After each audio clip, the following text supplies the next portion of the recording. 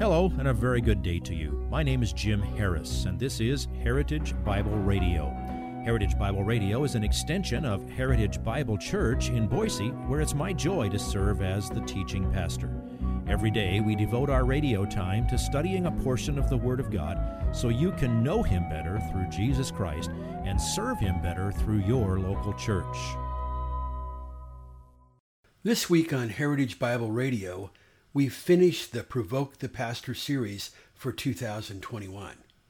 If you have been following along, you know that once a year, the Heritage Bible Church congregation is encouraged to submit questions to Pastor Jim Harris for answers. Please follow along to today's portion of this week's message entitled, Potent Pastoral Potpourri. Sometimes with the arrival of a new era, there are new regulations or guidelines that are brought to bear, and they may supersede the previous era. Let me give you the biggest example of that one. Romans 6:14. For sin shall not be master over you, for you are not under law, but under grace. That's one way you can contrast the New Testament and the Old. You were under the law if you were a believer. Now you're under grace. Old covenant, new covenant. Another way to say that same thing. Or the next chapter, Romans 7:6 says this, but now we have been released from the law, having died to that by which we were bound, so that we serve in newness of the Spirit and not oldness of the letter. So we now have this new thing that is brand new. You're a new creation in Christ. Now we're in the era where the Holy Spirit indwells believers. See Acts 2, Acts 8, Acts 10, and the epistles. So, let me define a couple of things for you. When we say dispensational, that's an adjective. Dispensationalism is a noun recognizing dispensations, and a dispensation is a period of time. Those terms describe observations and conclusions that we arrive at from interpreting the Bible from beginning to end. We follow the natural method of interpretation. We want to find out what the original writer meant for the original readers to understand in their time, in their setting, and therefore we understand what God wanted people to know in all of those phases of the revelation of His Word. We always look for the original author's intent for the original readers. Dispensationalism is just a way to summarize what we see there. Now, a few other bullet points. Not everyone who believes the gospel of Jesus Christ, believes the authority and inerrancy of the Bible, is dispensational. The other camp, and we're not talking about people who reject God's word, among those who are brothers and sisters in Christ, there are others who don't like the term dispensational. If they don't just say non-dispensational, what they usually call themselves is covenant theologians, emphasizing a series of covenants in the Bible.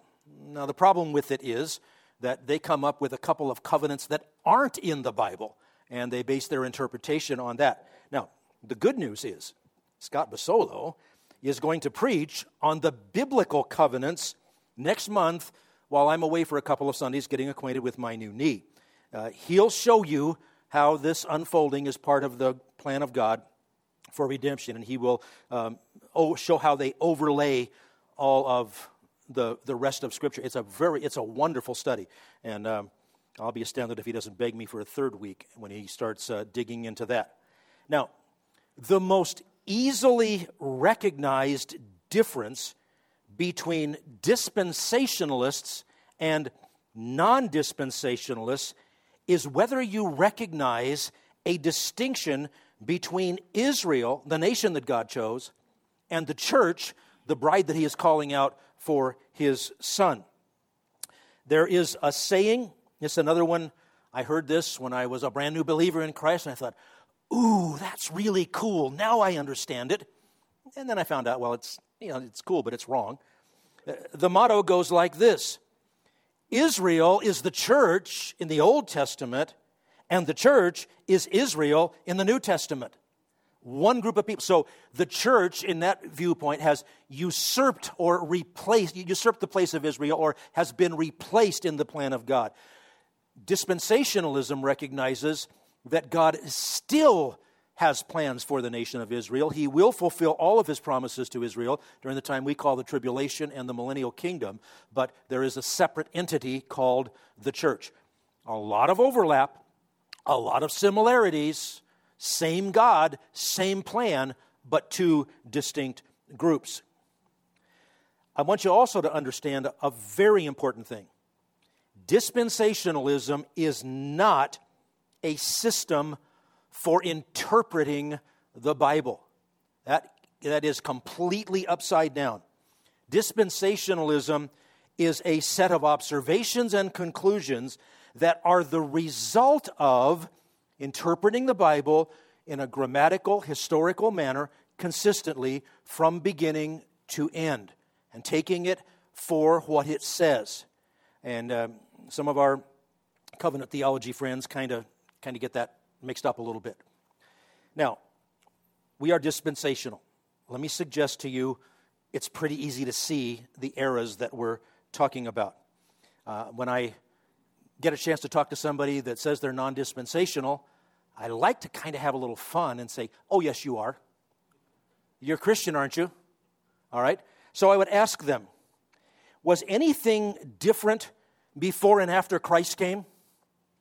Is there let's see, in your Bible, there's that big part, it's called Old Testament, and the smaller part that's called New Testament. Isn't that kind of two different eras? Well, okay, yeah, but I'm not dispensational. Okay, well then, is there anything different before and after the fall? Well, yeah, that was kind of a biggie. How about before and after the flood? Oh, yeah, that was a real big one. How about before and after the giving of the law of Moses? How about before and after the rapture of the church? How about before and after the second coming? How about before and after the new heaven and the new earth? You've got to admit there are huge change points, if you will, of the manifestation of the plan of God on earth. It's all part of the one great plan. It's seamless. It all fits together, but there are distinctions, and we call them dispensations. So when we say dispensational, that's what we mean. And our non-dispensational friends are in for a wonderful, pleasant surprise when the rapture happens. Okay? And by the way, dispensationalism tends to go with premillennialism, meaning we see the return of Christ before a literal 1,000-year kingdom on earth. But the questioner didn't say that. Thank you for not saying that. We can move on. The fourth concentrated piece of pastoral potpourri today. Quite a question. How do we know truth? Logic, science, philosophy, historical, documentary, and emotional experiences are all tools, but not enough in themselves. That's a good insight right there. We know scriptural truth because of spiritual revelations through the Bible, but how do we know that our knowledge is a result of such revelation and not a product of our own minds and interpretations? Now, there's a good reason why I put this question last when I knew time would be short. One factor is that as soon as I started thinking about this, I realized we could take this subject and disappear off into the weeds, wandering through philosophical discussions for days and days. We could talk about ontology, dealing with the nature of being. We could talk about epistemology, the theory of knowledge, and how to distinguish what is a justified, rational belief from what is merely an opinion. Well, I decided, I don't want to do that. So I got to find a pithy way to approach this, to keep it, within a manageable amount of time, and yet be accurate. So I thought about a lot of different ways to approach the subject, and I decided to put the question off till week 2 so I could have a little more time to do it. And then I started thinking about other ways that I could approach it, and I couldn't decide between them. So I put it off to week 3. Then I played the Basolo card, and I asked Scott, how would you approach this. And he sent me a marvelous outline that it would be great for about a month-long series of things to pick on all the things that he said. And I put it off till the fourth week. And I put it off till the fourth question. And alas, despite my prayers, the rapture didn't happen. So here we are. How do we know that we know the truth? Last week we were kind of on this theme. How do I know that I'm saved? Well, how do we know anything? Well, one of the things that Scott said to me was a very good, boiled down way to state something. Understand, everyone operates on the basis of presuppositions. A presupposition is what you tacitly assume before you investigate something and before you choose a course of action. It's a presupposition. We're going to suppose that this is true before we go and investigate something else. Now, I don't want this to be complicated or esoteric, but I want you to understand you operate on the basis of presuppositions all the time. You need to be honest about your presuppositions, and you need to measure them against reality. To say you don't have a presupposition is a presupposition. You're presupposing that you're the only one in the universe that isn't assuming something is real before you go and investigate it. Now, I would suggest to you that the only irrefutable presupposition, the only one that squares always with reality, is the presupposition there is a God and He has made Himself known. If you would like this message on compact disc, let me know and we'll send it to you. You'll receive the entire message, not just the portion on today's program. You can order by phone at 353-4036 or by writing to us at 7071 West Emerald, Boise, Idaho, 83704, or on the internet at hbc-boise.org. Heritage Bible Radio needs your prayers and your financial support. Once again, you can reach us online at hbc-boise.org or by telephone at 353-4036 or by writing to us at 7071 West Emerald, Boise, Idaho, 83704. And if you need a church home here in the Treasure Valley, I hope you'll visit us any Sunday at 7071 West Emerald. For Heritage Bible Radio, I'm Jim Harris. See you next time. Bye-bye.